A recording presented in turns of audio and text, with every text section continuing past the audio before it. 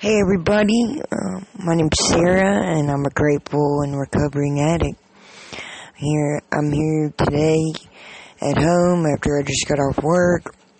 So there's a few wonderful things going on in my life right now besides recovery, yeah. Woo! 1 year, 1 month and 2 weeks clean. Not that I'm counting or anything.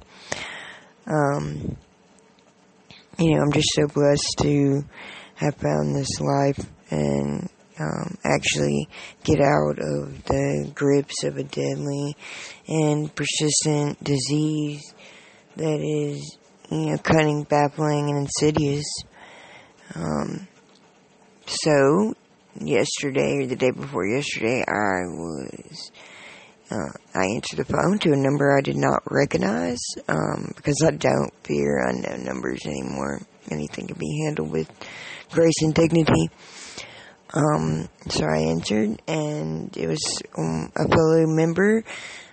Most of the time when I see an unknown number, I think it's probably going to be an addict or a alcoholic, in need of help or just somebody to talk to.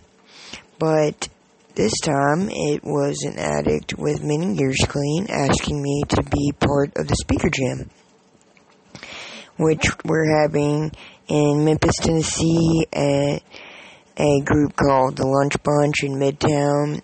I'll have more details on it later, but it's on April 27th, and I'm speaking at 3 o'clock for 25 minutes about, my topic is going to be who is an addict? Me. Which is a great topic. It's in the NA book, a chapter on it, so it's super easy for me. I have over a year clean, so I'm super excited to talk and give people the message of recovery, which I'm trying to do a little bit here, but in a meeting it's a little bit different setting because, there are more ears that are willing and ready to listen and are there for the message of recovery. It's also a charitable event where we're raising money for NAMA, which I'm super excited about. I've never been. Last year NAMA I was just coming into the program, and actually I was on the other side. I was in AA, but, I'm just so excited to be able to not only be a part of it, but to be asked to speak,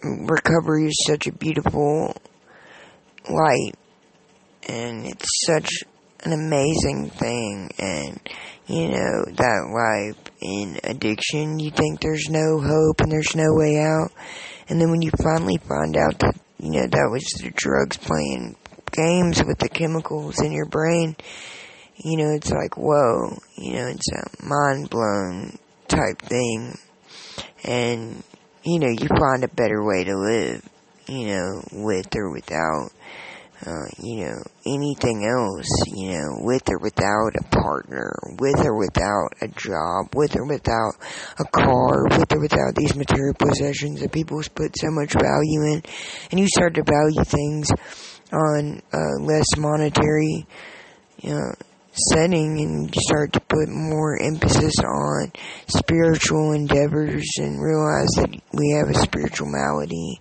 and that it was drugs, but it's not. It's all about drugs, but it's not about drugs at all. Just one of the many cool sayings that we have, which I used to think were annoying, but now I think are just cute and, there's just so many things that we say, like, keep coming back, it works if you work it, simple but not easy, all these cute little things that mean so much just for today.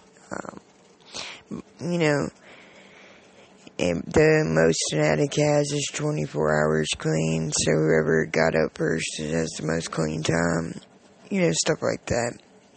Really beautiful stuff that just, focus on the similarities and not the differences, because the guy who called me and asked me is older than me, a different race than me, probably a different religion, because everybody is, there's so many differences, But that's not what we're focusing on. We're focusing on the similarity that we both had a problem with addiction and drugs, and it ruined my life. And I've talked to this person before, and it ruined his life before he found the rooms of Narcotics Anonymous.